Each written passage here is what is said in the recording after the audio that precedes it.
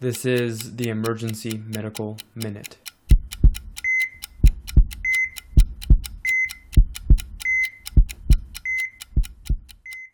I wanted to just talk about acute limb ischemia. I overheard people talking about a potential case a little bit earlier.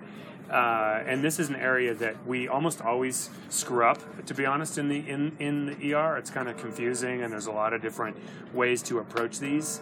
So I wanted to kind of discuss that. So the patients we're talking about are people who we think are at risk of losing a limb acutely.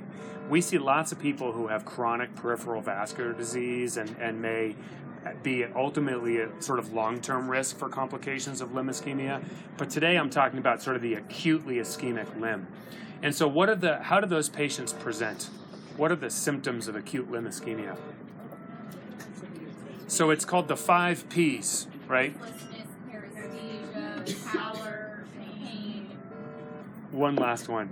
I said that. Yeah. So pulseless, pain, pallor, paresthesia, and poikilothermia. I know, which no one's ever going to get, which just means it's a cold leg, right? So we're talking about the acutely cold leg.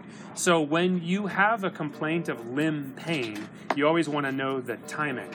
And if somebody says, yeah, it was sudden, that is always highly concerning for acute limb ischemia. And the next thing you do is literally just put your hand on the leg. Is it warm or is it cold? And then next, feel for pulses. And if you can't feel pulses, test for sensation. Do they have paresthesias? Can they feel you touching them?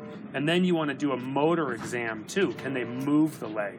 Because as a limb slowly dies from acute limb ischemia, the first thing is it'll be painful, then it'll get cold, then it'll lose sensation, and then it'll lose movement. So you can tell sort of how viable that leg is based on those elements of the exam. So I can't feel pulses, they can't feel me touching it, and they say move your toes, and they can't move their toes. That person's probably going to have their leg amputated.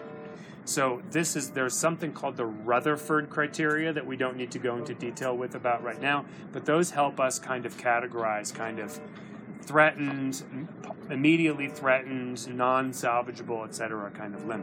So given that we think this is a cold leg, then the next thing we do, we really order kind of one test, and that's an ABI, or ankle brachial index. So everyone in the ED should just be comfortable getting an ABI.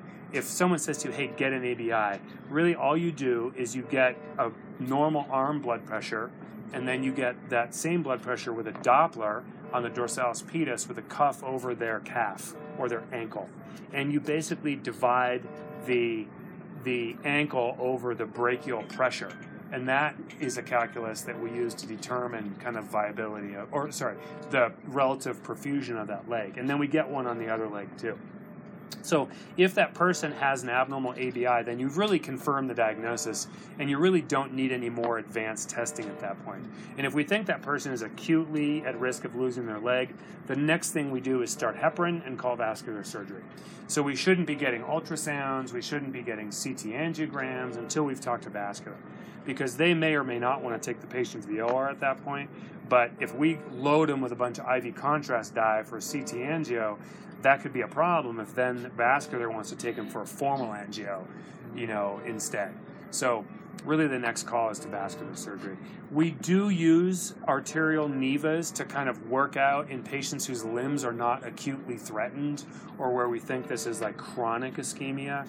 The formal arterial neva can be a useful test, but it's not part of the eval of an acutely cold leg. A CT angio with a runoff down the leg can be part of the evaluation of an acute limb, but only with vascular surgery consultation. So that's kind of my pearl about how to work up a cold leg. It's actually pretty simple, and it's kind of a cool diagnosis because it's all clinical stuff that we do right here at the bedside. So thank you. Any questions? All right, let's have a good shift.